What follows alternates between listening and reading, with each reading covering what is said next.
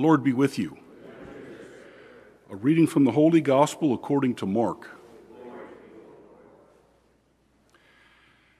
Jesus summoned the 12 and began to send them out 2 by 2 and gave them authority over unclean spirits. He instructed them to take nothing for their journey but a walking stick, no food, no sack, no money in their belts. They were, however, to wear sandals, but not a second tunic.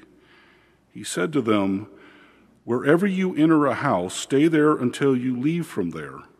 Whatever place does not welcome you or listen to you, leave there and shake the dust off your feet in testimony against them." So they went off and preached repentance. The 12 drove out many demons, and they anointed with oil many who were sick and cured them. The Gospel of the Lord.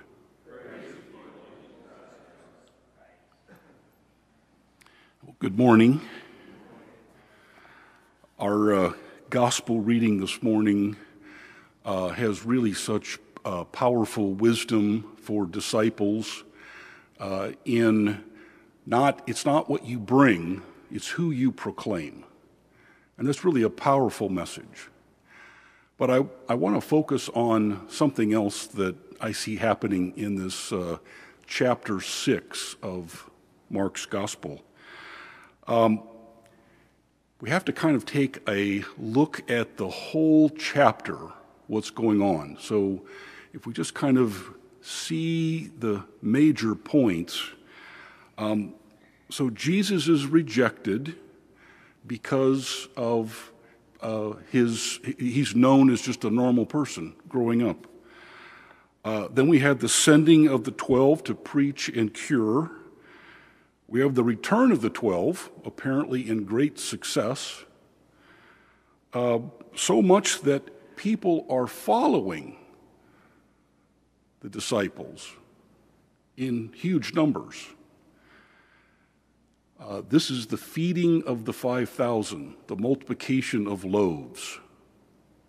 And Jesus does that in compassion for so many people coming, following the disciples after their mission trip.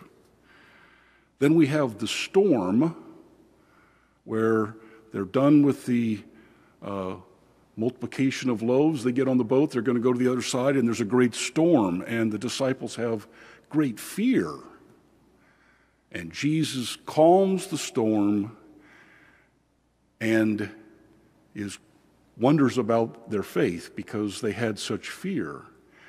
But then there's a line in the book of Mark that says, the disciples did not understand the incident of the loaves. Everything seems to be geared towards this understanding the multiplication of the loaves, the bread, understanding the bread, the importance of the bread. So everything seems to be going towards that direction, and even causes us with that one line, not understanding the incident of the loaves, to go back and kind of relook at all the things that happen.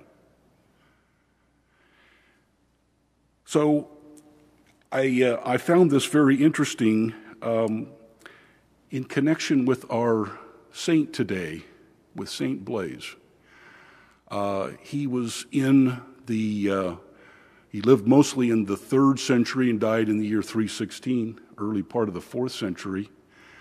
And there's not much known about him, although we have this tradition of the blessing of the throat for illnesses.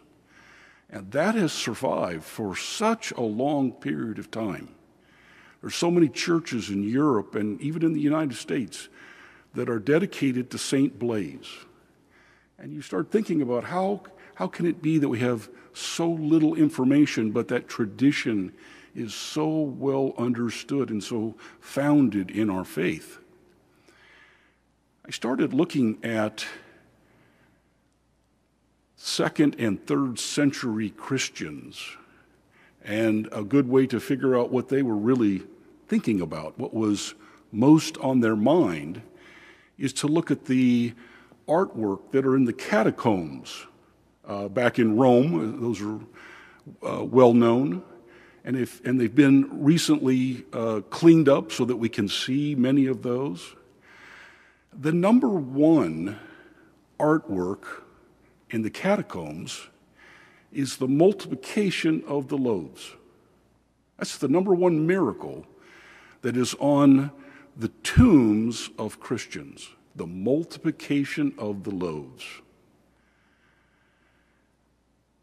Several years ago, I heard a very popular evangelical minister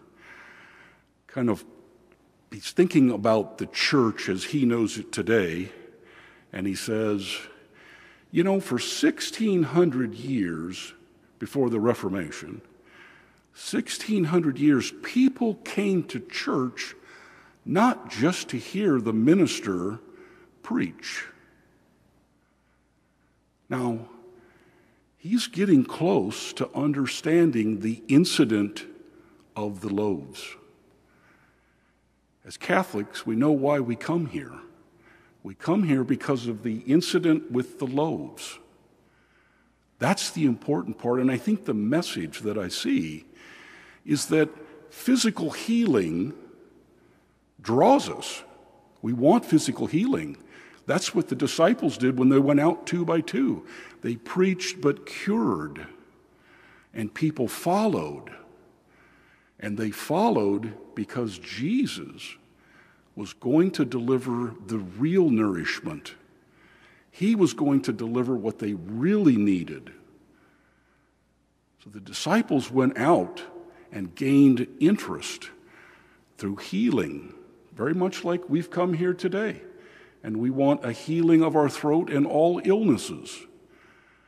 But it's just leading us into understanding better the incident of the bread and loaves, the multiplication.